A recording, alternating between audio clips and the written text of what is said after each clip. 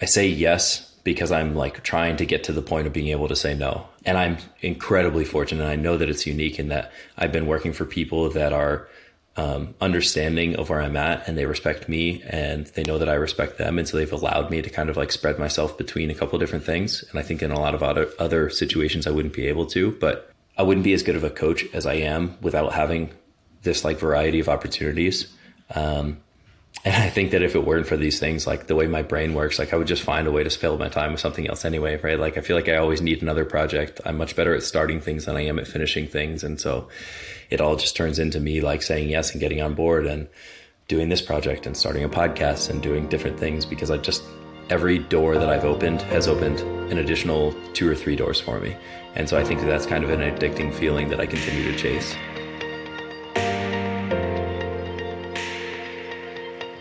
What's up, guys? Welcome to the Invictus Mindset Podcast. Today's guest is the co-founder and the assistant head coach for Underdogs Athletics. He's the head of Black Iron Training and one of the most amazing people in the CrossFit community that flies gently under the radar. One of my favorite people, Kiefer Lammey. Welcome to the show, man. Thank you for having me. What an intro. I don't think I'll ever get used to people talking about me in any sort of way like that. So thank you. Well, after spending some time with you last weekend when you traveled the California coast, I meant every word. You possess a phenomenal energy. Selfishly, you're a member of the 6'2" and over club.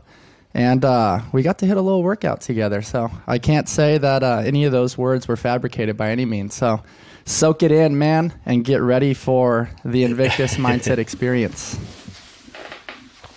I'm stoked. Dude, we were chatting a little bit offline. Before we get into the CrossFit world and underdogs and all the amazing things you're doing on the back end, we got to touch on basketball. We both have some basketball roots in us. We just briefly chatted around the crazy trades that took place around the NBA trade deadline and the power that's possessed by the players right now.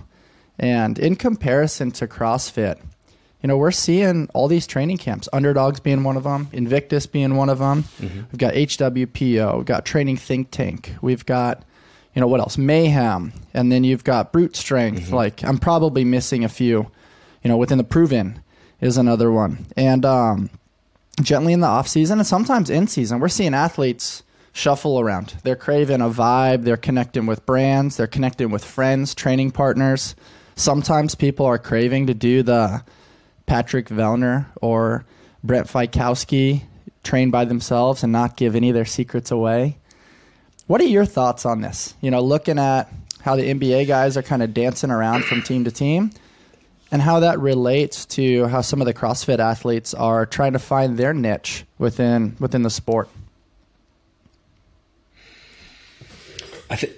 So it's different in some ways and it's similar in some ways. I feel like the biggest difference is like our CrossFit space is so young relative to basketball or any other sport, but also the idea of training camps is like even younger than that, right? And so I had this conversation with somebody not that long ago where it felt like you went from, you had a couple like standout CrossFitters within a region that were training by themselves or just their affiliate to all of a sudden we're trying out training camps for the first time. And now from that, you're going to have a subset of those people that realize like training camps aren't for me, or maybe that training camp wasn't for me. And so we have this period of time going on where there's just like mass movement of people every year. Somebody's going to a different camp. Camps are forming, camps are breaking down. We're seeing things not work. And I think that's just part of like us as a community figuring out what a training camp means and what you can get from it and what you can't. Like, is it a good idea to compete against your competitors every day? Or maybe is it better if you have like a male and a female athlete at the same level, and then you have maybe a couple up and coming athletes, or you have a couple masters athletes. And so you all can be competitive, but you know that when it comes time for quarters and semis and the games, you're not competing directly against them. But I think the other thing is that like the NBA or other big leagues have been in this position, like we talked about, where like ownership has had so much control for so long, right? Like they sign the checks, the front office manages everything. And I think players finally got a taste of what it's like to be like, oh, like I can have some control now. Like if I don't want to play, I'll just choose not to play. If they want to find me, they can find me. I can afford it. And so it's kind of like shifted the power back and forth, which I think is really interesting. And I'm curious to see where it lands and if we find like a middle ground there. But I think CrossFit is just so different because we're not yet in a position where even if you have a training camp, there's not like an ownership group, right? Like at Underdogs and anywhere else at Invictus, like you have a coach or two that show up and they coach their athletes. Like that's very different than having like billionaire owners that are pulling strings for things. And so I think it's hard to compare, but it is cool to see athletes advocating for themselves and like making moves on their own. I think that's a great lens on it. I also think it just shows that the sport's evolving. We're starting to see a little bit more similarity to other sports, which in contrast is really cool. In the past, it was kind of like, is this a Spartan? Is it an obstacle course racing thing? Is it like signing up for a half marathon? And obviously the sport has truly evolved, and you've got some really unique lenses on it. But going back to basketball, man, like very few people know that you were a Division I college basketball player at UConn. And, you know, the Big East is a pretty solid conference, and you played for the legendary Jim Calhoun. When you press pause on your current lifestyle and you go back down memory lane, what are some of the things that come to mind from your college basketball experience? It's funny because I really rarely press pause and go back. I think people always like, it's almost like they get upset with me when they find out that I played basketball and I hadn't told them prior or hadn't talked about it, but it like genuinely feels like a different part of my life to me. And so it's something that I've sort of compartmentalized in the back. But I don't know. I would imagine that this is the same feeling that a lot of athletes in CrossFit or other sports get now. But like the biggest thing I remember is just like this extreme sense of, I don't know, I guess ownership is one of the word, but just like accountability to a group of people or to a coach or to a program that was like unlike anything I've done to that point. Like I played sports my whole life. My high school basketball team were undefeated state champs. I was successful on the golf team, on the basketball team, things like that. But like going to UConn and being a part of a program with a history like that, like there was nothing that would get in the way of me like showing up on time for practice, of me showing up for lift, of me giving full effort at conditioning and stuff. And I think part of that is the fact that I was a walk-on. And so I felt like my jersey could be taken any day, or like I was constantly fighting for an opportunity to be on the end of the bench or to be like actually in drills and practice. But I just think that it's like hard not to feel that sense of pride and that sense of accountability to like put in the extra hours when you're working with or working for people that you like respect so much. I don't know. It's hard. I don't think about it a lot, but it's a different feeling than I've ever experienced. I love the pride associated with what you just described, and I can't help but lean into the Baker Mayfield shirt that he had once upon a time that said "Walk On," and there's definitely too something that encompasses the walk-on mentality. So when I say that to you, what are some of the things that come to mind around that? Because that definitely relates to the underdog mentality of like, hey, my jersey can be taken any day. You know, I don't hold this title of scholarship athlete. And, you know, many people didn't even know that I played college basketball, but I did. And I took pride in that, and I gave my best effort in every single moment that I was a participant. Yeah. It's, I don't know, like, I think a lot of people use that phrase or the analogy of talking about like, you know, like you could be the most talented person in the room, but like, if you're not hardworking enough, like you won't succeed the way you want, or like hard work beats talent or whatever. That's what it is, I guess. I've never felt like I wasn't a talented athlete, but like, it's almost just like the label of it put me in this position of feeling like I'm always chasing someone and there's always somebody chasing me.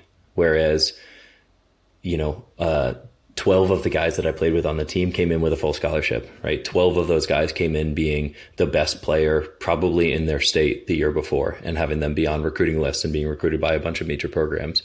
And I went to UConn to try and play golf and to be an engineering major initially. Like I had no anticipation of playing basketball to start. And so for me, it was like just a mentality of like, you're always working towards this thing and knowing that I was willing to put in work that other people weren't.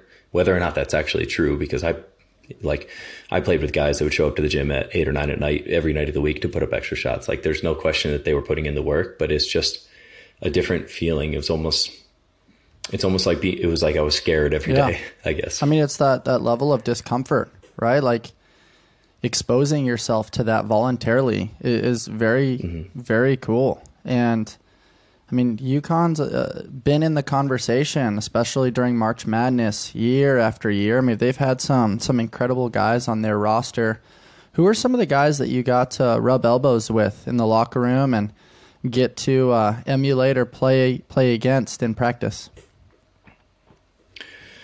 So I was really lucky. I actually only played officially for 2 years, my last 2 years, which was between two national championships, because that's everybody's follow-up question every time. It's like, what years were you there? Like, you must have a ring. Somehow I found my way in the middle. But I spent some time the year before playing as well. And so I had an opportunity to play with Kemba quite a bit in practice. Wasn't on the team that he won a national championship with. And then that next season, or that off season, was when the NBA lockout happened. And so like my first preseason going in, maybe it was the spring season, I can't remember exactly when, but like Ray Allen came back and played with us. Rudy Gay came back and played with us. Hasheem Thabeet came back and played with us. And so in addition to like being on a team in practice every day with guys like Shabazz Napier, Jeremy Lamb, Andre Drummond, I like had an opportunity to play with some like all-time greats from UConn, which was a really, really cool experience. Super cool. What were some of the qualities and characteristics that you observed being a little bit different in comparison to maybe some of the guys you played with in high school, or maybe some of the qualities that you observed in the engineering field or just in the day-to-day? What made some of these legends?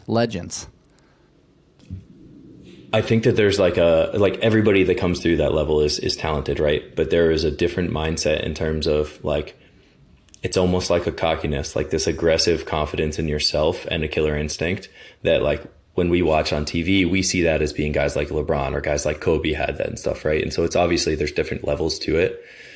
But if you take any guy that's in like an 8-man rotation from an NBA team and you put them back on their old college team or playing pickup with other people, like you instantly realize like, oh, like you have a different mindset and a different approach to life. And it's so, or basketball, I suppose, but probably life as well.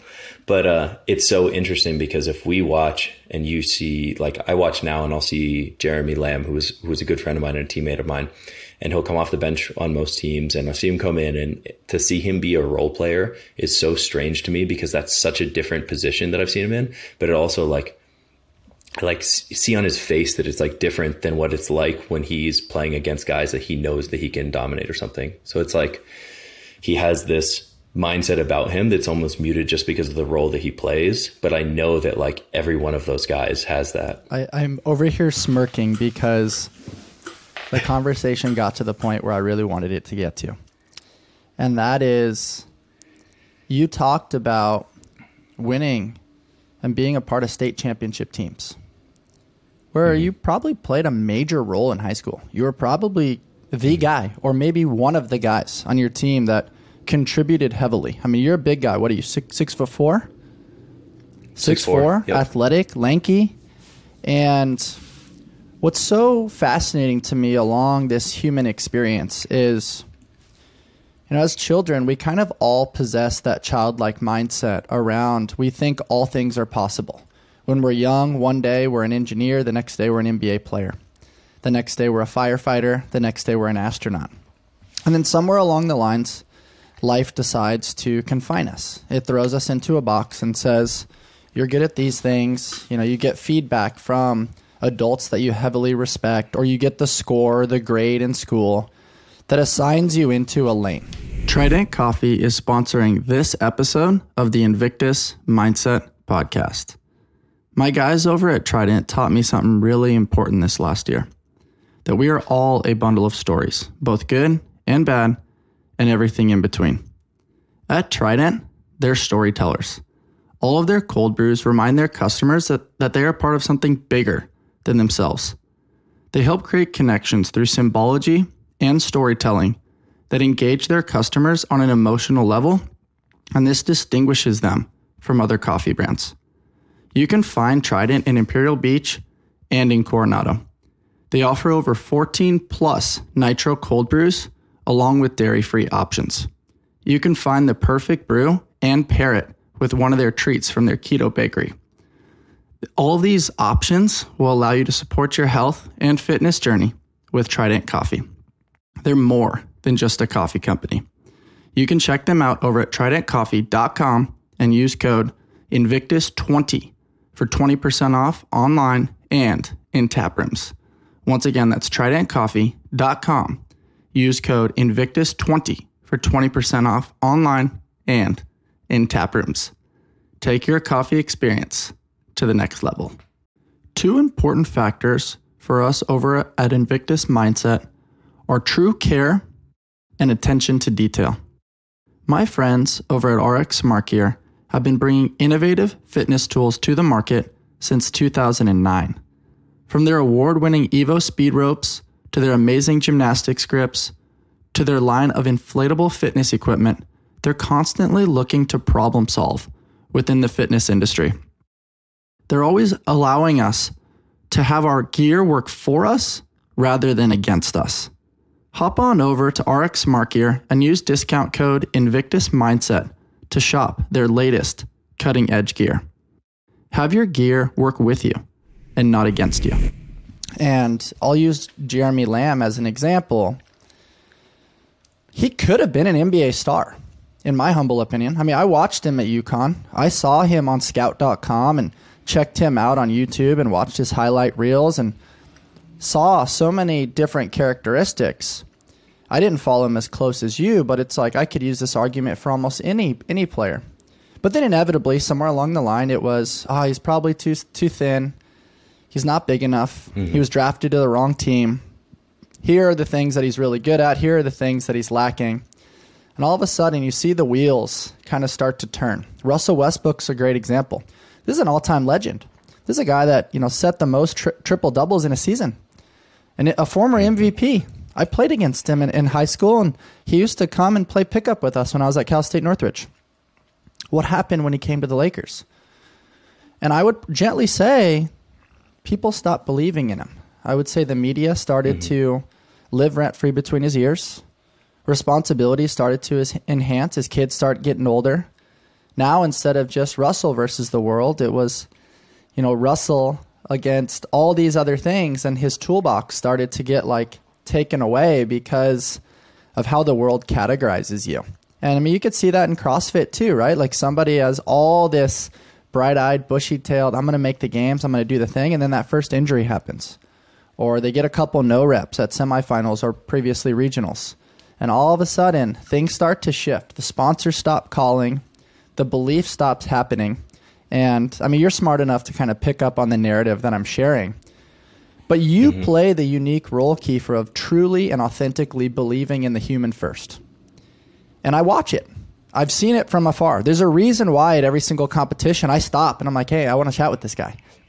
You have a gift. And that's a huge reason why I wanted to have you on the podcast today. Like, what happens to these athletes? And how do you maintain that childlike optimism to still create a safe space to believe in people to maximize their true human potential?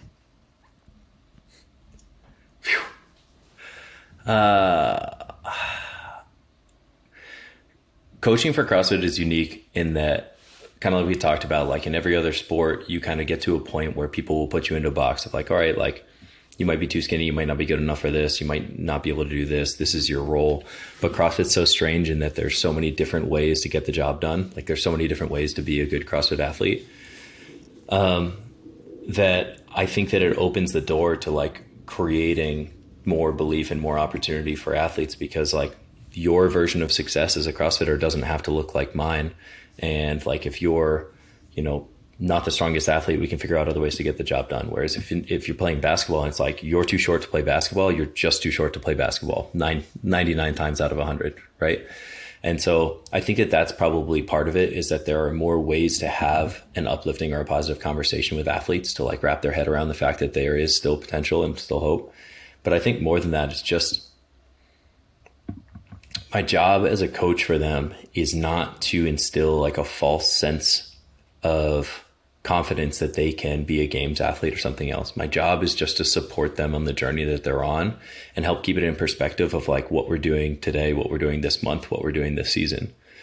And so I have plenty of athletes that I work with that, I might, or we might have a mutual understanding that like there's probably a ceiling to where their CrossFit career goes in terms of like the traditional competitive season, but that doesn't change the way that I support them and what they're doing right now. Like I feel fully invested, whether they're just an open levels athlete or quarterfinals or semis or games, or they're kind of working their way through the ranks because they're young. I feel invested in their journey because that's what they came to me for as a coach. That's what they're paying me for.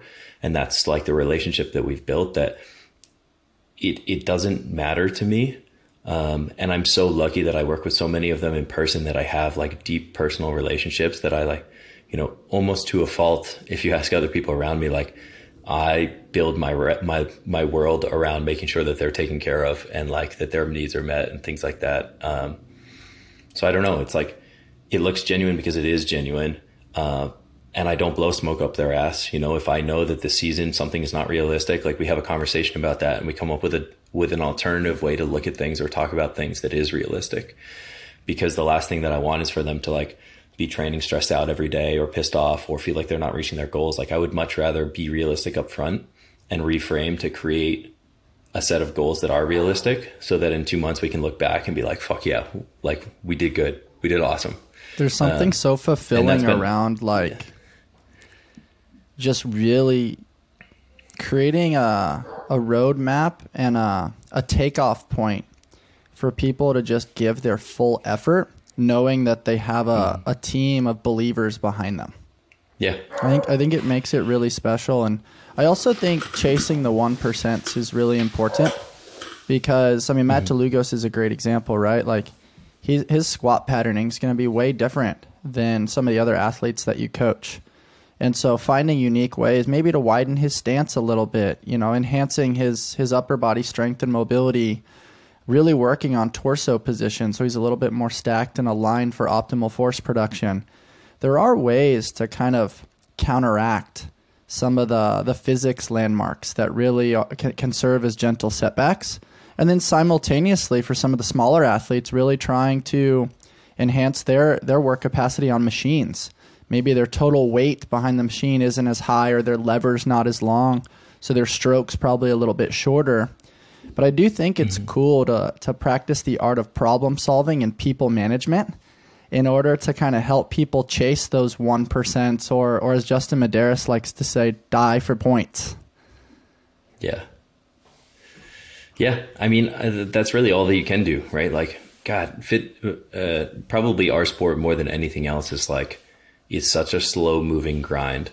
And even when it is moving, like if you're moving the needle, the chances are everybody you're competing against is moving the needle too, right? And so it can be really hard to actually like realize progress or to realize growth for yourself. And so I think that that's the only thing you can do. I think it's why it's so important that we do things in cycles within training, is that like you have to be able to see that 5 pounds on the bar. You have to be able to see one extra muscle up. You have to be able to see these little things and like find your little 1%. That's cool, man. How do you manage the competing ideations around getting your athletes to trust the process, but then simultaneously, you know, they want the outcome. You also want the outcome, and there's these toggling competing tensions of push-pull.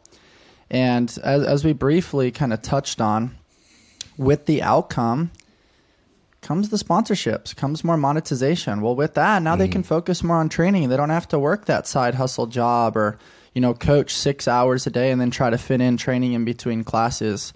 And it optimizes lifestyle as well. And so there's a lot of ideation around those two spots. How do you help create buy-in and nurture that conversation along the journey?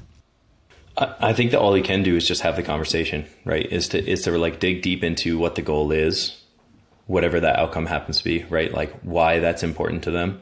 And then to give them a better understanding or an education of like why the process is the way to get to the outcome. And I think at the same time, like, you know, finding ways to be more financially solvent as an athlete and not have to work a ton on the side and not have to do these other things. Like, you know, making the games doesn't necessarily mean that you're going to get 500,000 followers and you're going to make 100K in sponsorship money, right? Like there are a lot of games athletes that have very small followings and aren't making much money, if any money, off of the sport. And so I think that's part of why the conversation is so important, is like, are you trying to make the games because you want a following and you want sponsors and you want to be like an influencer or a full-time athlete? Because that's the wrong reason to do it. And you're going to get there and you're going to realize you're really unhappy when you do. And at the same time, like, there are people that are quarterfinals or semifinals levels athletes that have big followings and make the sponsorship money and are able to actually train full time, but aren't actually maybe professionals in the eyes of the sport in that they've made it to the CrossFit Games. And so I think you have to like, the conversation is so important because you have to be able to disconnect the two, and you have to figure out like why these goals are truly important. And that gives you an opportunity to reframe back to like what the process is, right? Like if you want to make the games, or if you want to have X followers, or if you want to make it to semifinals or whatever, like it still boils down to like, what are we good at? What are we not good at? And what can we actually do for the next 3 months to get there? And sometimes that means like, okay, we got to pull back on coaching 10 hours a week because you are not able to get in more than an hour of training a day right now. And that's not going to help you get to the level you want to get at. And sometimes it's not. Yeah, it's definitely a compromise along the way. And just earlier this week, LeBron surpassed Kareem Abdul-Jabbar. Congratulations to him. Definitely something that probably for both of us gives us gentle goosebumps, because it seemed like a record that wasn't going to be surpassed. And LeBron's not really known for his scoring. He's talked about that publicly, where, you know, he was always striving to be a jack of all trades. He kind of came into the league as a facilitator and almost like a Magic Johnson-esque style player. Mm-hmm. And also to do it with so many expectations from the outside looking in, it just seemed like every step of the way he had pressure. He had eyes on him. He was on the cover of Sports Illustrated as a high school athlete. And there was just a lot there. And you saw people after him that you can relate to. OJ Mayo never really panned out, even though he was a stud and ended up, you know, playing years professionally. Sebastian Telfair being another one. Mm-hmm. And, you know, some of these guys just never quite panned out. And, you know, the point that I want to make with this gentle historical basketball reference is you have the iconic Michael Jordan shot back in the day against the Utah Jazz, where he maybe pushed Brian Russell just a little bit, hits the crossover, and then pulls up with the sweet jumper, nothing but net. Iconic picture. He ends up winning the championship in 1998 and retires. And recently there was a pan of the stands, and all the fans are just like on the edge of their seat, just like, is it going to go in? Eyebrows raised, some people hands on their head. There's just lots of organic human emotion taking in the experience. And then fast forward to LeBron's shot, where everybody kind of knew it was coming. It wasn't to win a championship, so the pressure and the stakes were a little different, but of course, they're going to compare LeBron and MJ. But the uniqueness there was that it wasn't organic human emotion. It was everybody capturing with the phone. And a part of my judgmental brain is like, I'm not really a big fan of that. But then the other part of that is like, it's just the times have shifted and the lenses have changed. And where I see this relating to our CrossFit conversation is exactly what you just said. An element of the sport is pursuing peak expression and trying to maximize your potential as an athlete. The other part of the conversation is career growth. And you have the athletes in the gym that really are not hard on the ice. They're really talented. And every single lift, the phone's got to be up. Every single Metcon, the phone's got to be there so they can play with their reels. And they do a great job in the space of marketing, which then leads to career growth, following growth, sponsor growth, monetization. Not a bad thing, just a different lens. And it's definitely challenging because it comes down to what you said, that understanding of like, what is your goal? Okay, do your actions align with your goals? Or, you know, is there a little bit of smoke and mirrors there? And, you know, inevitably with the social media age, are people inevitably craving some sort of notoriety or validation or the click, or are they actually trying to grow and improve? You know, so there's a lot to unpack in that question, but I definitely think the lenses there are important to note. Yeah, I think it's interesting. I think it's like it's a conversation of like, is the content, is the social media piece a product of what they're doing for their fitness, or is their fitness a product of needing to create content or wanting to create content? That's a good way to describe it. I think that's where we see, you know, sometimes you can tell, sometimes you can't, but like you see people that are very clearly posting highlight reels versus people that are almost using social media as like their journal for what's going on in training. And that can look like a highlight reel sometime. It can still be entertaining, but I think that that's different than just posting your max sets, just posting your best lifts, just posting the movements that you're great at, and not posting the process or the things that you're not so good at. Because I think that you see people that are very successful with branding themselves still posting stuff that like they're not good at, or posting stuff that's just like, it's not sexy or it's tough. And that's a part of the process that still can be engaging. But then I think you see a lot of people that are chasing that pursuit that are just posting the things that are their sexiest movements, that are like their best possible sets. They're only posting on the days where they're hitting PRs. The weeks that they're struggling in the gym, you don't see them post at all. And so I think that while like you can use your social media however you want, it's not to be a judgment on that. I think that it tells a bit about what that athlete is trying to do by their content. Yeah, that's a great way to describe it. I heard, do you remember Brandon Jennings from back in the day? He played for the Bucks for a little bit, had a 50-point game. He's from where I'm from. He played at Compton Dominguez in L.A., one of the best high school players I ever played against. Went on to play at Oak Hill Academy. And, dude, his high school highlights are unfreaking believable. Some of the things that he was doing, I was just like jaw dropped, and I was on the court. And he made a comment the other day around, bro, back in the day, you had to be a stud to get a highlight tape. Like for somebody to make a hoop mixtape, like you had to be an absolute killer. Modern day, everybody's got a highlight reel. And it's just so fascinating to me to see how the times have changed, where I do think there's a little bit of judgment from the 90s babies, because that was the time when the technological evolution or revolution was kind of taking place. Like I remember sharing a Nokia phone with my brother in like 8th, 9th grade. I didn't have the Sidekick. I wasn't like one of the cool guys that like had my head down that was like texting all the girls, or like had the internet access when we were on the bus to the game. And now everybody's got it. And so there's this unique in-between that maybe you can relate to around. Like a part of me is just like, all right, let's put the thing away and be fully present.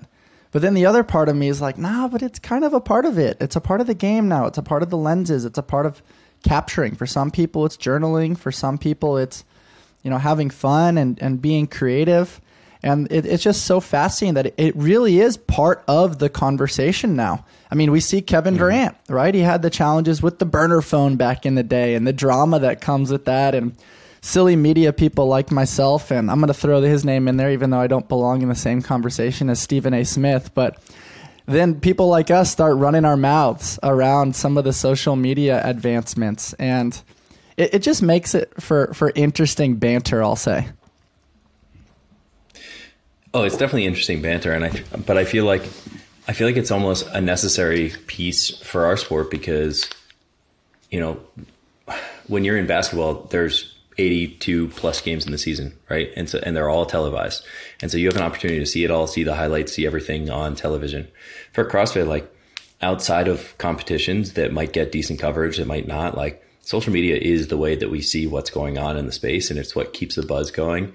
It's what, you know, people like Brian Friend use part of the time to keep tabs on like what's going on with athletes. It's how we communicate between one another. It's, as a coach, it's how I like sometimes we'll gather information to be like, oh, like that was an interesting piece they did, or oh, like that was interesting how they did that movement, or oh, like, you know, that was a lot of volume on that piece. And like it gives me critical thinking. It gives athletes things to interact about, or to, you know, build or lose confidence based on what they see from other people. And so I think, I don't want to say that it's part of what keeps the sport alive, but I think it's certainly an engaging piece of the sport that has a strong place, because it gives us conversation. Yeah, I definitely it gives a pulse.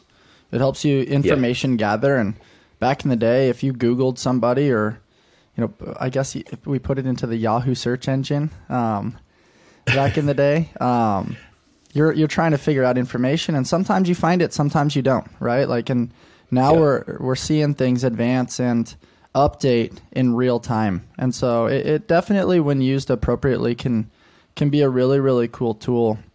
And going back to you, Kiefer, you're involved in a lot. I mean, one of the things that ties us is the Invictus Boston connection. Now you're connected with Underdogs. You're the head of Black Iron Training. And when we spoke briefly at dinner, we both could relate around the concept of say yes and figure it out later. And sometimes that means just taking on too much. And I guess the title of that book would be You're a Professional FOMO Embarker, I guess. 100%. Touch on that a little bit. It's a little bit of a lot of things, right? Like there's 100% of FOMO aspect of it where it's like, if an opportunity comes up or somebody's doing something that I think that I could be helpful in, like I don't want to miss out on that because I like to be involved. I like to help people. I like to learn at the same time. But a piece of it too is like, and Justin Kotler and I have talked about this before too, but like I'm still feeling like I'm constantly in pursuit of like figuring out what my thing really is. And not my thing in that like I don't know what I'm good at or like what I want to do, but like I don't know, within the coaching space, it's still really hard to figure out like what is the career that I can see myself doing when I'm 40 or 45 or 50. Like I don't feel comfortable yet, if that makes sense. I have an amazing job coaching for underdogs, and I get to be out here in Vegas with a crew in person. I get to travel. I'm a big part of the programs that we put out for subscription base, but it's not like, it doesn't feel like the end, whether that's just an evolution of what we're doing within underdogs or something else. And so I think that each step of the way, when that was, I coached at Invictus Boston and I wrote the programming for Invictus, and through that and through Kelsey Keel, I met Black Iron. I met the owner of Black Iron, Chrissy May Cagney, and I started writing training programs for them. And like, that was the next step for me. And it was an opportunity to work remotely, which gave me some more freedom with the things that I did. And then through Tola and Kelsey, I met Justin and I started with underdogs. And each thing is just like, I say yes because I'm like trying to get to the point of being able to say no, is almost the best way to say it, and I'm incredibly fortunate. And I know that it's unique in that I've been working for people that are understanding of where I'm at, and they respect me and they know that I respect them. And so they've allowed me to kind of like spread myself between a couple of different things. And I think in a lot of other situations, I wouldn't be able to, but I don't know. I think that I wouldn't be as good of a coach as I am without having this like variety of opportunities. And I think that if it weren't for these things, like the way my brain works, like I would just find a way to fill my time with something else anyway, right? Like I feel like I always need another project. I'm much better at starting things than I am at finishing things. And so it all just turns into me like saying yes and getting on board and doing this project and starting a podcast and doing different things because I don't know, it's exciting. And I just, every door that I've opened has opened an additional 2 or 3 doors for me. And so I think that that's kind of an addicting feeling that I continue to chase. I like that. For a guy that says that he doesn't press pause and reflect, you got a pretty good self-assessment radar on your strengths, your weaknesses, and some of the things that give you that daily intrinsic motivation. This episode is brought to you by HVMN, Health via Modern Nutrition. They launched the world's first ketone drink in 2017, and then in 2022 launched the version 2 of their exogenous ketone product line called Ketone IQ. I found that incorporating ketones into my morning routine increased my daily focus and energy. The beauty of this product is that you can stack it. It doesn't even have to replace your morning routine. My morning routine looks like taking the dog on a walk, hitting my daily shot of Ketone IQ, hopping in the cold plunge, and then finishing it off with a nice Trident coffee while I soak up some morning sunlight. Try out some ketones for yourself by using the code INVICTUS for 20% off Ketone IQ. Ketones are a super efficient fuel for your brain that leaves you feeling energized and clear-headed. Give it a shot. I promise you won't regret it. Once again, use code INVICTUS for 20% off Ketone IQ. Move fast and break shit. This is one of the core values at LSKD and something that we fully resonate with here at the Invictus Mindset Podcast. LSKD develops functional sportswear with a streetwear aesthetic that's on a mission to inspire you to chase the vibe through sport, fitness, and adventure. Through my experiences with LSKD products and their team members, I have found a brand that I can call home that keeps me performing at my highest level through fitness and business. I train daily in the rep shorts and love the versatility they offer, so I can go from training at the gym directly to meetings, client consults, running errands, or preparing for podcasts.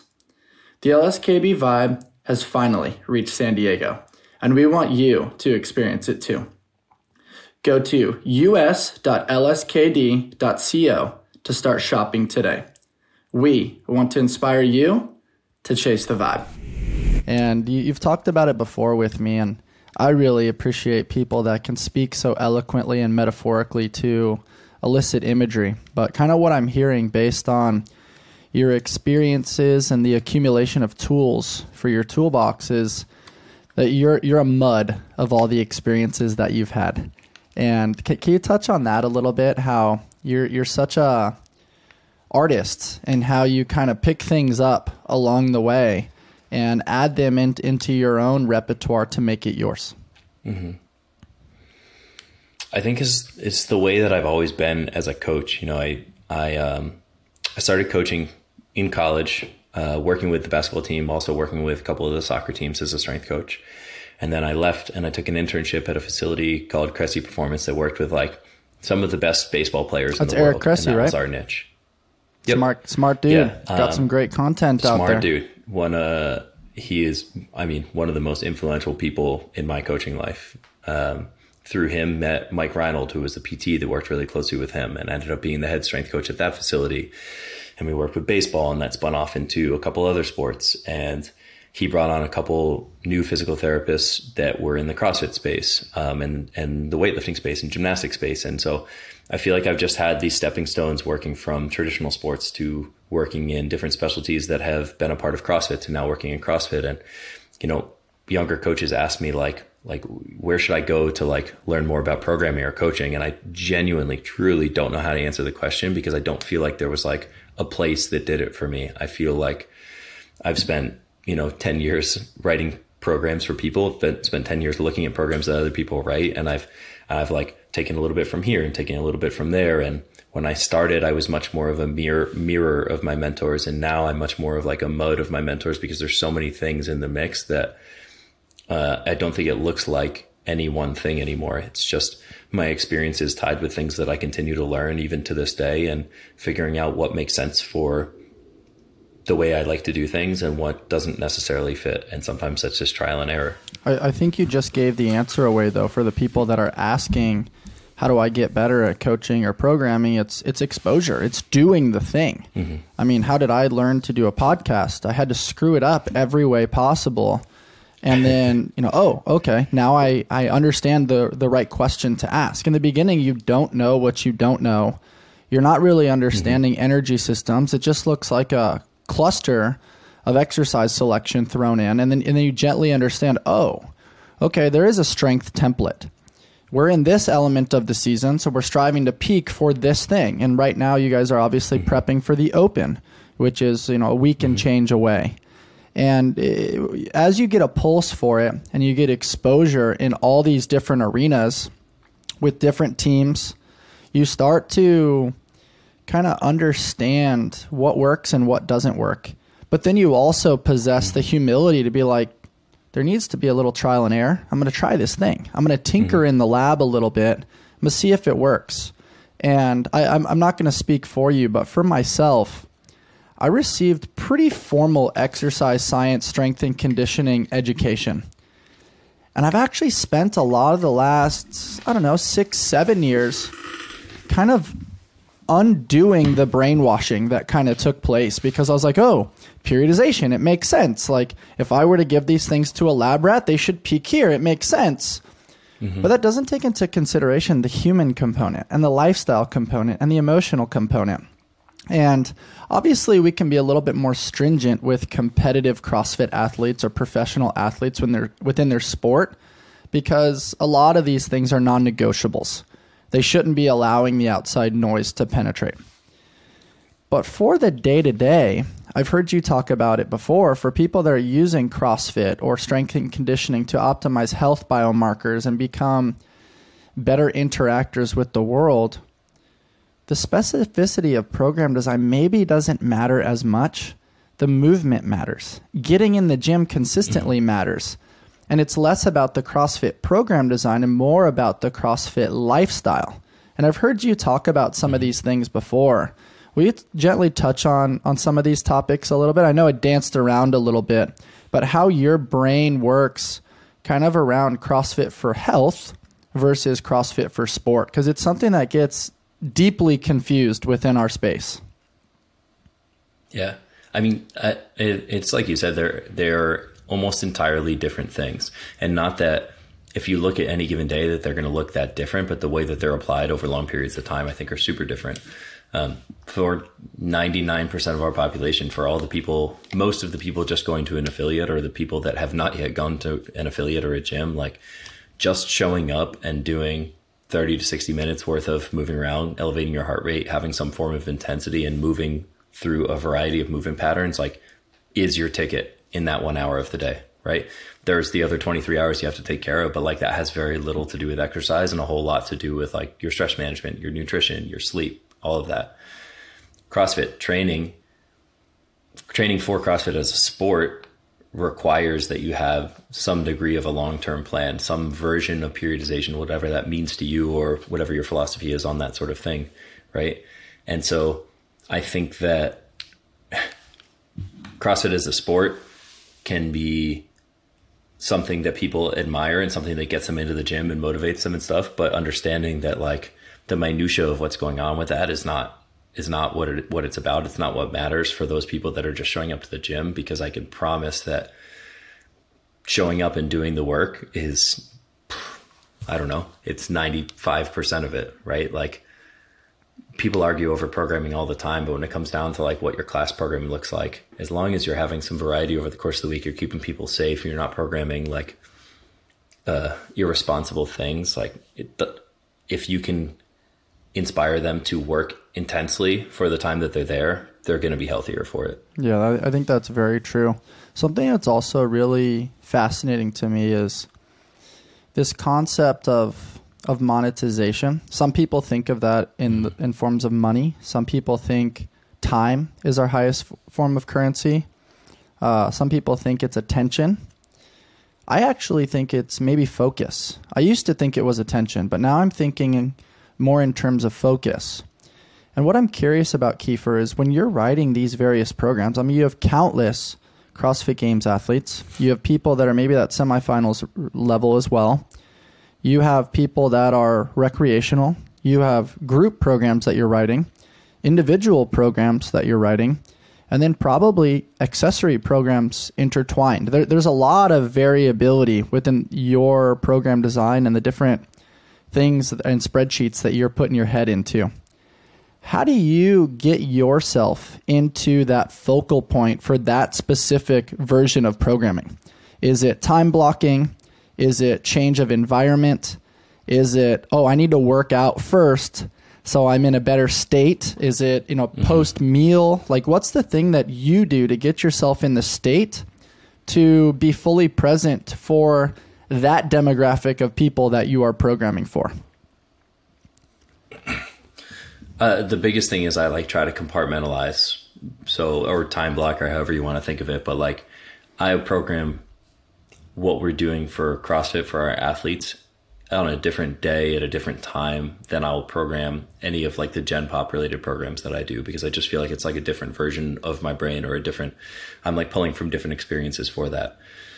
That's the biggest piece of it. Outside of that, truthfully, like I've had a really hard time the last year with creating noise-free space for myself to think and to do work. And I think part of that is that I've kind of reached the peak of how much I can take on with things. Which is not to say that I've spilled over it, but I'm definitely like at that borderline where I'm starting to be like, all right, like I can't figure out where to put these pieces, or, I've had a hard time creating routine for myself. It's been a mission for 2023 to me to create a better routine and a better structure to be more productive in my work, and to also be able to do more quality work, and to determine if I actually am doing an amount of work that is productive for my own health and happiness, while balancing the considerations of finance and family time and all of these other things. So I don't know if I answered your question directly, but it's definitely like leads to the conversation of what I've been working on myself right now, is like knowing that I'm spread relatively thin, probably more thin than some other people could. And I think that's evidenced by how many people ask me like how I write all the programs I do or do all the things I do. But yeah, I just think, God, the best thing that I've been able to do for myself is to just compartmentalize and block off different days where I can feel like I'm coaching or programming as a different person. I really appreciate you giving me an honest answer there. I definitely think the frequency of the universe brought us together recently, just because I'm kind of in a similar space of just like trying to do too many things all the time, where inevitably there's going to be a little bit of bleed over, and you start to pause and you're like, okay, how do we scale? How do we empower a team? How do we strive to create better systems? And I think that's challenging sometimes for the creative mind, and for the person that has that walk-on mentality of like, never ask for help, don't show weakness, figure it out on your own. There's all these probably toxic masculine traits of just like, I can figure it out. I always have, I always will. Why is this not working for me anymore? And I think humbly surrendering to that and sharing that is actually something that most high performers deal with. But outwardly to the public, it's this stoic mentality of like, oh yeah, I got to figure it out. Don't worry about me, da-da-da. And it's this unique social conditioning that I think is slowly but surely untangling a little bit. Because, I mean, you talk about some of these motivational speakers, wake up at 2:30, you can do this much from this time to this time. And I mean, Kobe talked about some of these things too. And for some people, they work, man. Like, they do a great job of blocking out things, or they have systems in place, or supporters along the way, or people to help watch their kids, or people that manage their social media, or the various tasks, so they could focus on the thing. And I think sometimes that's the stuff that's not quite talked about. And it's just challenging to get to that point where you can financially delegate a little bit, and then from a leadership perspective, be okay with other people making the mistakes that they're going to make. You could probably do it a little bit better in the beginning, but that that's part of the process. Right now, we're teaching ourselves what we try to teach others in a business or program design or a creative project arena around like, oh, this is that thing that seems so easy when I'm talking to them from an athlete perspective and trying to maximize their potential there. But when you do it over here, and the formatting is going to be wrong on the program, or the reps are going to be a little bit off, or it's going to be over or under programmed, you're like, oh, I just want to fix it, but I can't. Like, are some of these topics or categories kind of hitting the nail on the head and resonating a little bit? Yeah, 100%. I never would have thought of myself as a control freak, but I do feel like I am when it comes to programming related things. And I think part of that is that, I've almost operated in a silo for so long, where if I'm not going to write the programming, it's not going to get done. Like, there isn't that other person to bring in to do it. And there have been points of time where like that was the case because there wasn't somebody that understood my process the way I did, or like the group of people I was working with the way I did. There are times where like, whether it's myself or the group I'm working for didn't have the finances to pay another person to take on some of that work, and I couldn't afford to get rid of it. And there are points of it maybe where it's just like me being afraid to relinquish control of things, which I know is something that I have to come to terms with a little bit more. I had, do you know Zach Forrest? Did he used to operate Max Effort there in Vegas? Yep. Zach Forrest was the owner of Max Effort. He's a seminar staff guy. He's, been to the games a couple of times. And so he lives out in Vegas, and we had lunch a couple of weeks ago, and we were having this conversation just about like work and taking on a lot. And one of the things I said to him was like, I feel like at most jobs that I've ever had, I've always felt this sense of like ownership as if it was my own company, right? Like, I've always been the employee that like, I definitely honor that. And Jason Khalipa talks about that. Hey, if you want to evolve into, a higher position or be a high performing individual, inevitably you got to put yourself in those shoes. And I mean, motivational speakers say you want to be the part, look the part, dress the part, play the actor in the beginning while you're mimicking, and then inevitably like you're going to fall into that position. So I totally honor that. Well, so the question I asked him is like, I was almost frustrated in asking, is like, I don't understand why I continue to do this for other people's companies, or like, I don't know if this is a mistake that I keep doing this, like, for other people, or, I was saying like, why do I feel like other employees don't feel the same sense of ownership over things that I do? And that's part of why I have a hard time delegating things out, is like, I don't think that they're going to care about it the way that I do. But then the question I get asked is like, well, why do you care about it the way that you do? It's like, because I feel like it's mine because my name's on it or something. And the way he described it to me is he's like the only difference between you and the person who truly owns the entity or the company they're working for is risk. And it put me in this spiral, and I keep thinking about this, and I've been thinking about it for a long time. Is like, there's no question that I'm willing to put in the work and the extra hours, or maybe I have the skill sets to do certain things or have ownership over things or to start my own thing or whatever that happens to be. But for whatever reason, I haven't been willing to like take the risk to actually be that person. And whether that's taking the risk to give up one job to fully invest in a different job, or taking the risk to do something on my own, or whatever that is. And so I still don't really know the answer to it, but like it's been tripping me for a while. You and I are very similar in that regard. And I'll potentially say this. You're 100% correct. I mean, Zach gave you amazing advice there. I also think, though, with the risk changes the role. And so I think right now you love the idea of program design and being creative and building relationships and being able to foster true growth in the clients and the individuals and the athletes that you get to interact with. By taking on the risk, it removes elements of what lights your soul on fire.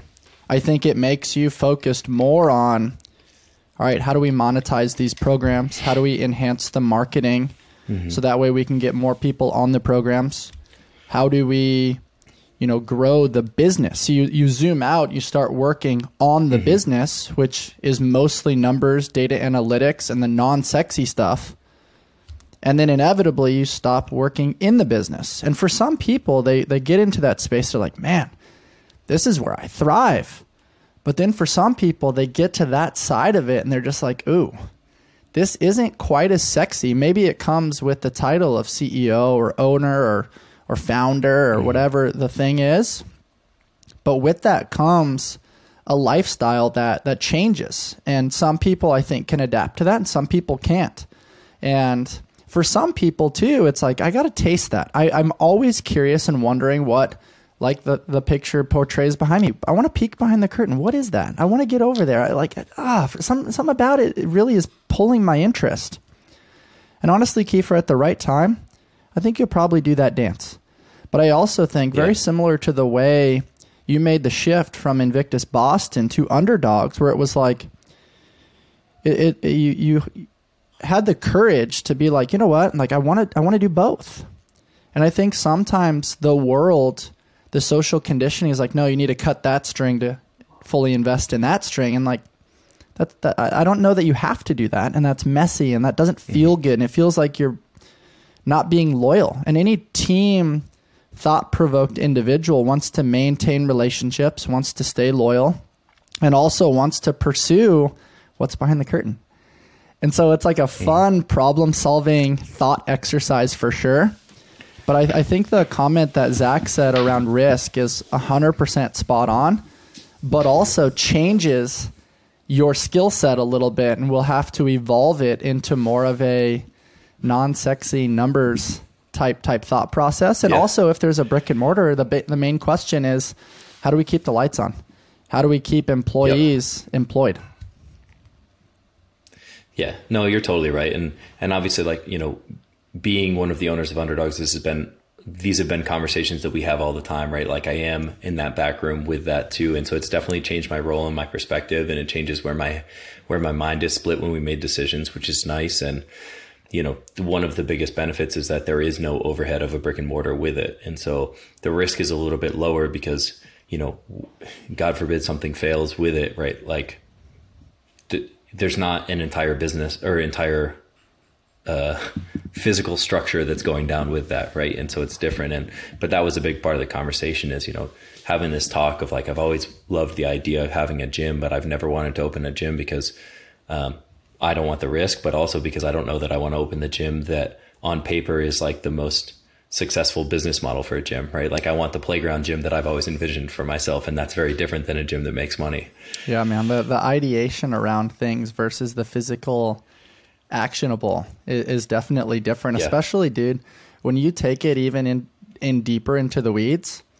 You've got permitting, you've got affiliate fees, you got liability, you've got payroll. Like there's so many different elements to business that maybe relates to program design, maybe doesn't. But I really do, for anybody listening out there in the business world, why does business have to be so like cryptic? Like you go to the Franchise Tax Board website and it's just so confusing. Like you try to start like an LLC or an S Corp and it's almost like they're not actually giving you the roadmap to do it. You have to like Google how to do it and then ask people that have done it before. It's like, why can't this just be straightforward? And inevitably, it's almost like they don't want you to be a business owner. They don't want it to be relatively easy. And it's definitely something that we talked about, the evolution of social media and some of these technological advancements that have really improved fast. The on the other side, the business development, I feel like is kind of slow. Like it's still behind the curve a little bit. Yeah. It's almost like that's their first barrier to entry to like determine whether or not you're intelligent enough to start a business is if you can interpret what they're doing, right? You definitely need like your own thesaurus to figure out what some of the terminology means, especially if you didn't go to business school. But ironically, to flip the script, I think there's transferable skills. My buddy Logan Galbrick and I have talked about that a lot. He played baseball for the Padres. Now he's the owner of Deuce Gym. He's done some really cool entrepreneurial endeavors, gives talks all around the world now, highly respected thought leader within the space. And there are transferable skills.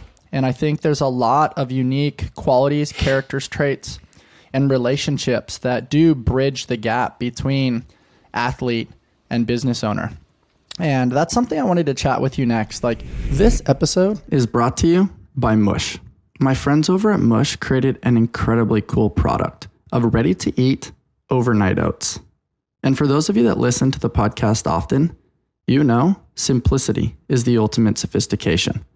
And Mush has done just that, as their products have no more than 7 clean ingredients that are dairy-free, gluten-free, with no added sugar. Mush started right here at Invictus, as they had a vision to create convenient, healthy, and clean nutrition. And this landed them on Shark Tank, where the famous Mark Cuban invested in them. Now they're found in retailers all over the country, including Costco, Sprouts, Target, and Whole Foods. Check out my friends over at www.eatmush.com. You seem to be an absolute master within the world of authentic relationship building, and something that we've got to take part in and that I've heard you chat about offline is just the importance of connecting outside of the workspace, outside of the arena, going to dinner, maybe grabbing some drinks in a quiet bar where you can sink in, tell some stories, and not feel like there's a transactional component where you can just have a moment to be humans. Will you touch on the connection and relationship building aspect of your world? I guess I don't know how best to explain it, but like it's something that's always been so important to me, maybe because I know how much I invest in things that it feels like that's the way that it reciprocates to me, is like having an opportunity to connect outside of the gym where like I'm the coach, they're the athlete, or, you know, I'm the coach, they're the client of mine, gives me an opportunity to like put us back on a very level playing field and maybe to feel like they can learn about me or understand me the way that I feel like I've had an opportunity to do so in the other space. Because, you know, like going to coach at the gym is like very one directional, right? And I don't think that it's anybody's fault at all. I don't think that it's a malicious thing, but like when I go to the gym, the expectation is that the attention is on them, almost to the point of like, I could ask somebody how their day is and they don't ask how mine is in return. I can relate. And I don't think they mean it. Yeah. And I don't think that everybody means it. I know that most people don't mean it. And I have incredible people that I work with, but like, that's their mindset in the space. And I don't necessarily blame them, but it's really hard for me to not recognize that or feel like I am there as a supplement to what they're trying to do, or I'm there as just like a supporter of their goals, when the reality is like, not like I have goals too, or I have things that I need to do, or like I'm showing up to the gym today, which is taking away from my opportunity to do something else, to show up for myself or for my dogs, or to get work done so that I don't have to work until 9 or 10 at night or whatever that is. And so it's not uncommon for me to kind of like go through waves of emotions on how I feel about those things, because, you know, like, yes, I coach a group of athletes in person and I consider it a part of my job and I love doing it. But like, the truth of it is that what I'm paid to do is to like write programs for them and to coach remotely and do these other things. And so when I show up to the gym, it's taking away from that stuff.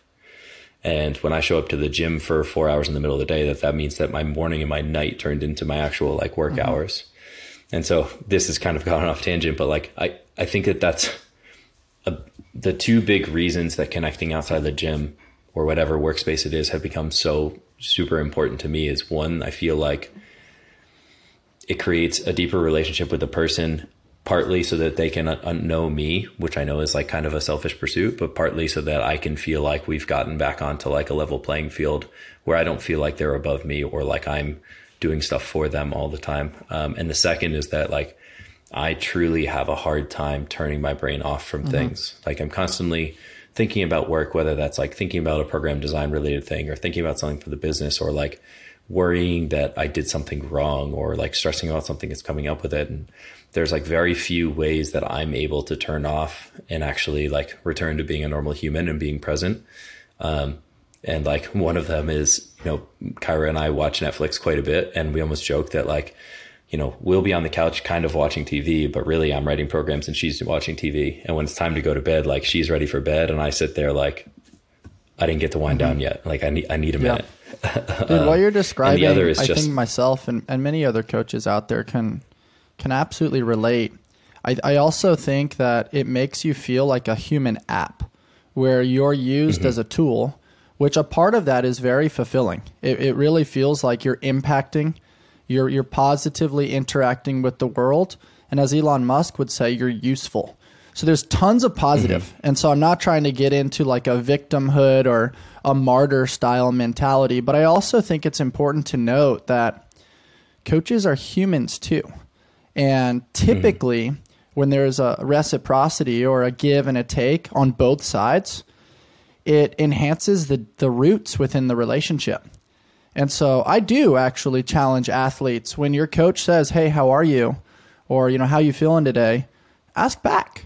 I think that actually makes the coaching experience better, enhances the brand loyalty. Really, we would probably see less training camp hopping because there's an actual deeper, more meaningful connection versus I'm pissed off. Like I didn't make it to the games this year. I didn't like the program design. Like I'm going to another place where I can, you know, develop this weakness of mine that hasn't developed in 2 years.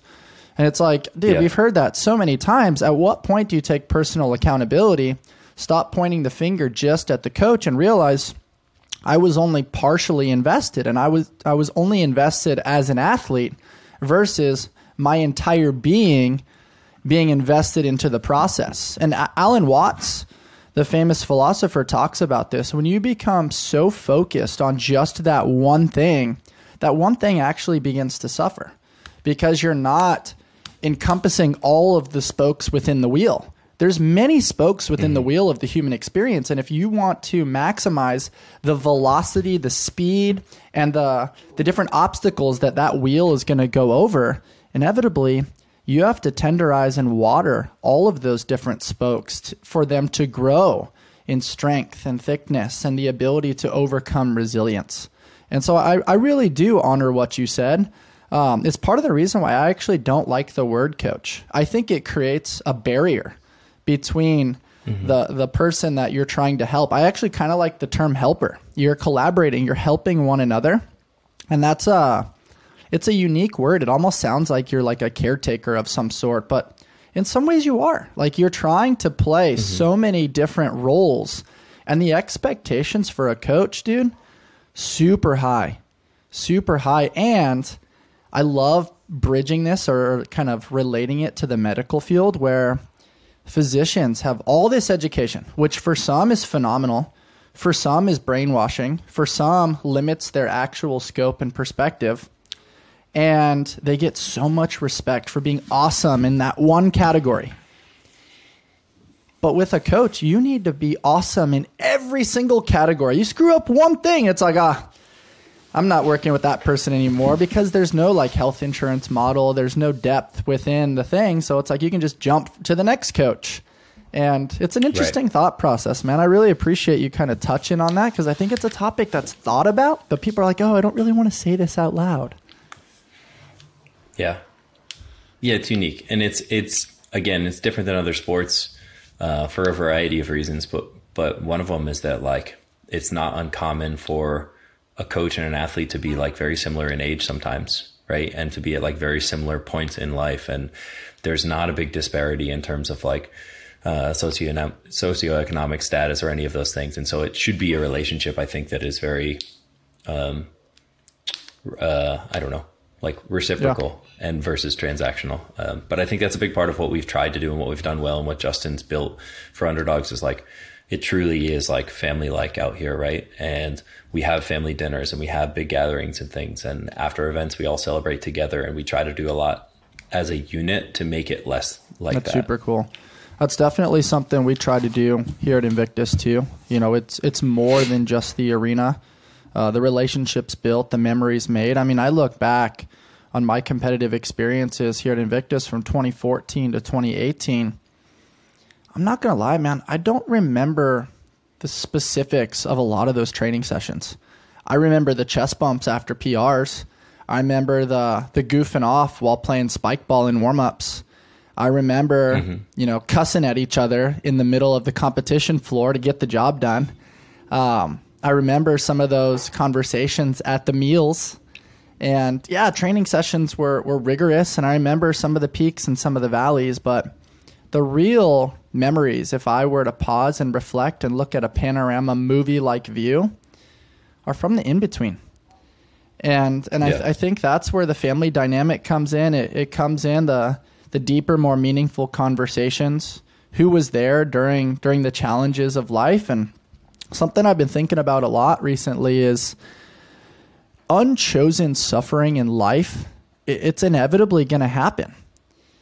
And that could be in the form of losing a loved one. That can be in the form of financial stress, losing a job, an injury, relationships ending. There can be so many things that come that are unaccounted for that you don't really expect. But the way you navigate unchosen suffering is actually through chosen suffering. It's through choosing to do the hard thing consistently and electing to do hard things really. And then inevitably you start to build resilience. Or David Goggins talks about callousing the mind. And I mean, even you and I doing a little partner piece the other day, realizing that, man, you've been traveling, your back's probably pretty tight. You know, I was coming in, dealing with some other different stresses, and the bond that we made with one another by just choosing to suffer with each other and realizing like, man, those last 2 rounds were tough. Like hanging on for all 7 bar muscle ups and maintaining our relative intensity on the machine without any judgment, just realizing like, hey, this is where we are. And because of that bond, what did it lead to? Depth within the relationship, dinner later that night, a podcast now. And it's just, there's so many layers to the human experience by just saying yes. And so don't fault yourself for saying yes along the way, dude. That's cool. Go into your and Justin's relationship, man, as we kind of wrap things up. I just want to kind of give people a little bit of a lens. Sure.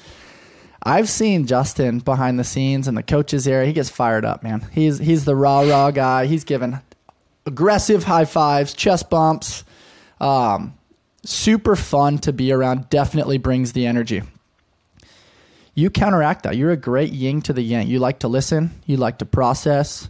You kind of gravitate more towards those one-on-one conversations versus like the one conversation with the all-inclusive group, which both of you guys can interchange. Both of you guys are very capable of playing different roles, but this is kind of my lenses on, you know, what I've seen in competition and what I've kind of observed with your athletes. How do you guys kind of navigate your coaching space? And is this something that was planned? Has it happened kind of organically where, you know, it's just cool to see how you guys complement one another? And it's also just to relate to us over at Invictus, like Holden and Hunter are very similar.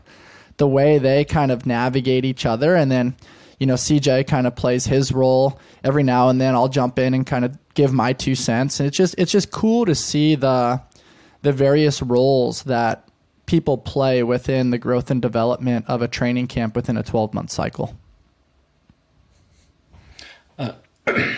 Honestly, ours has been super easy to create. I think just the natural balance of our personality types, as well as the fact that I think he's old enough, he's been around long enough, and he's confident enough in himself and what he's doing, and also confident enough in me that like there has never been, I don't think we've ever had a single moment of butting heads where he felt like I was stepping on his toes, or I felt like he wasn't giving me an opportunity to breathe and speak and do things. And so, you know, that's huge credit to him for like creating a space for me with that.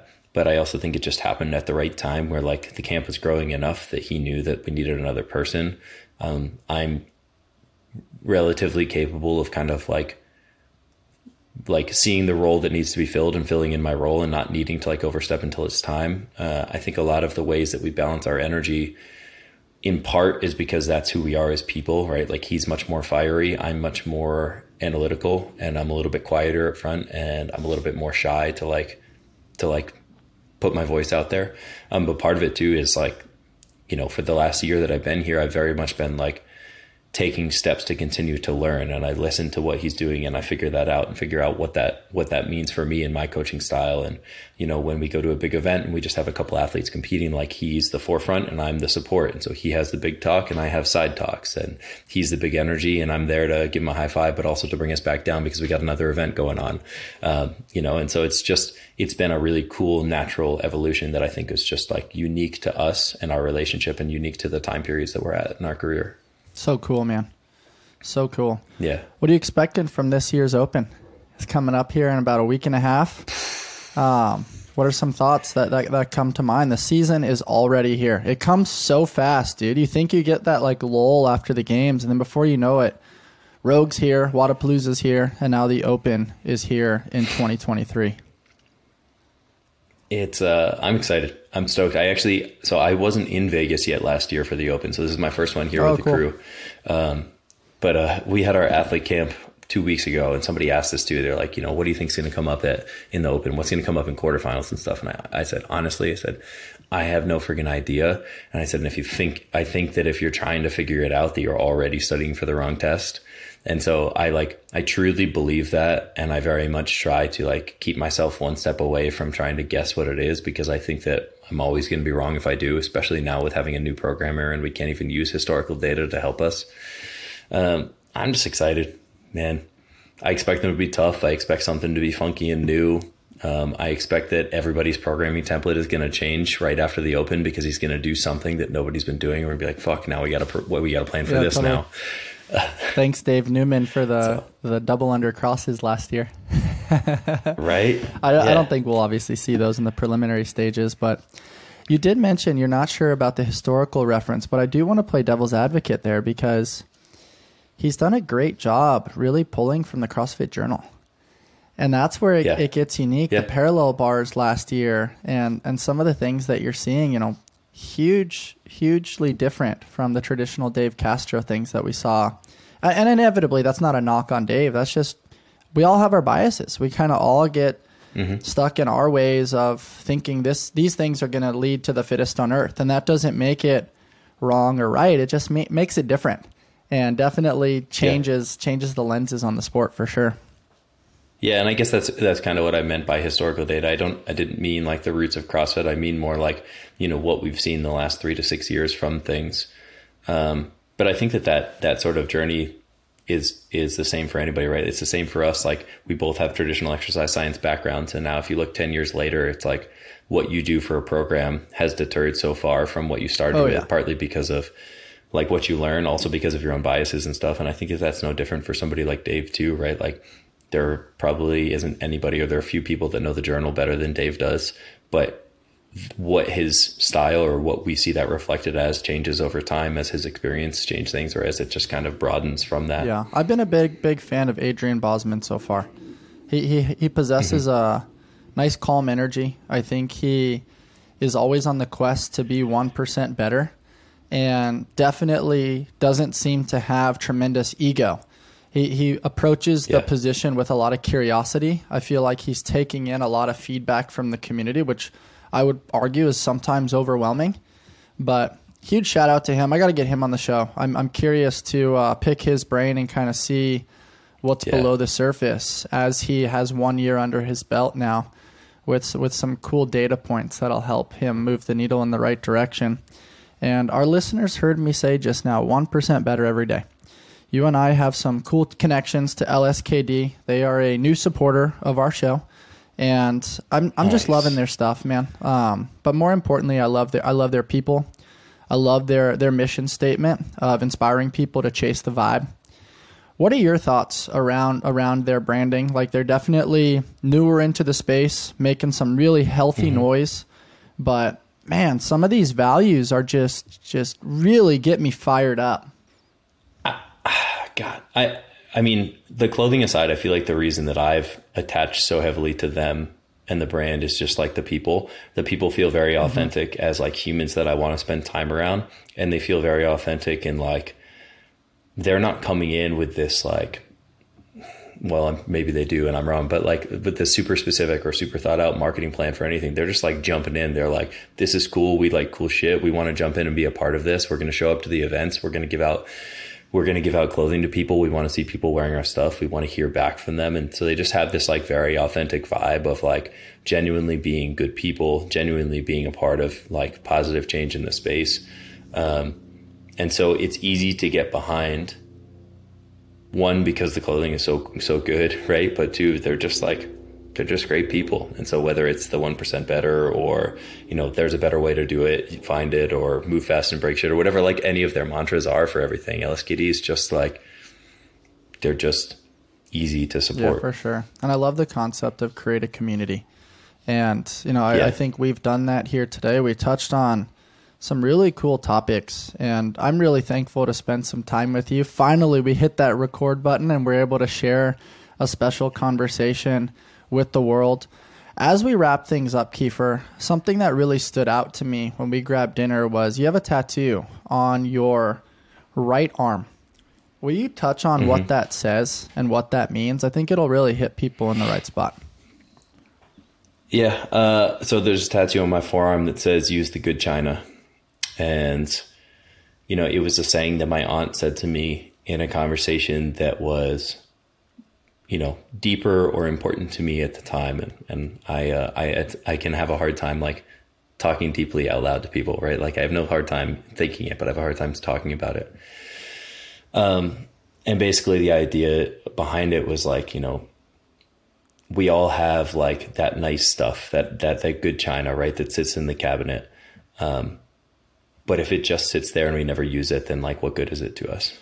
And so use the good china is just like a reminder to do the thing, to invest in this thing, to take the risk, and to not just save things or wait for the perfect moment just because. Yeah, it's beautiful, man. So, when you shared that with me, it really hit me in the right spot. And how it relates to me too, kind of similar to what you just said, which is we've all got ideas, we've got experiences, we've got emotions, we've got things that we don't talk about.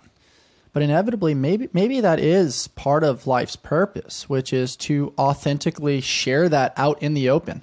Because you never know, maybe your experience is somebody else's survival guide. Maybe it's some sort of motivational piece that resonates with them in their journey. And for me, using the right china really stood out and was something that I felt like is a huge takeaway for people to better get to know you and really align with some of the topics and things that I want to discuss with people on this podcast. So Kiefer, it's been an awesome pleasure, and I'm really stoked to potentially cross paths with you again here soon.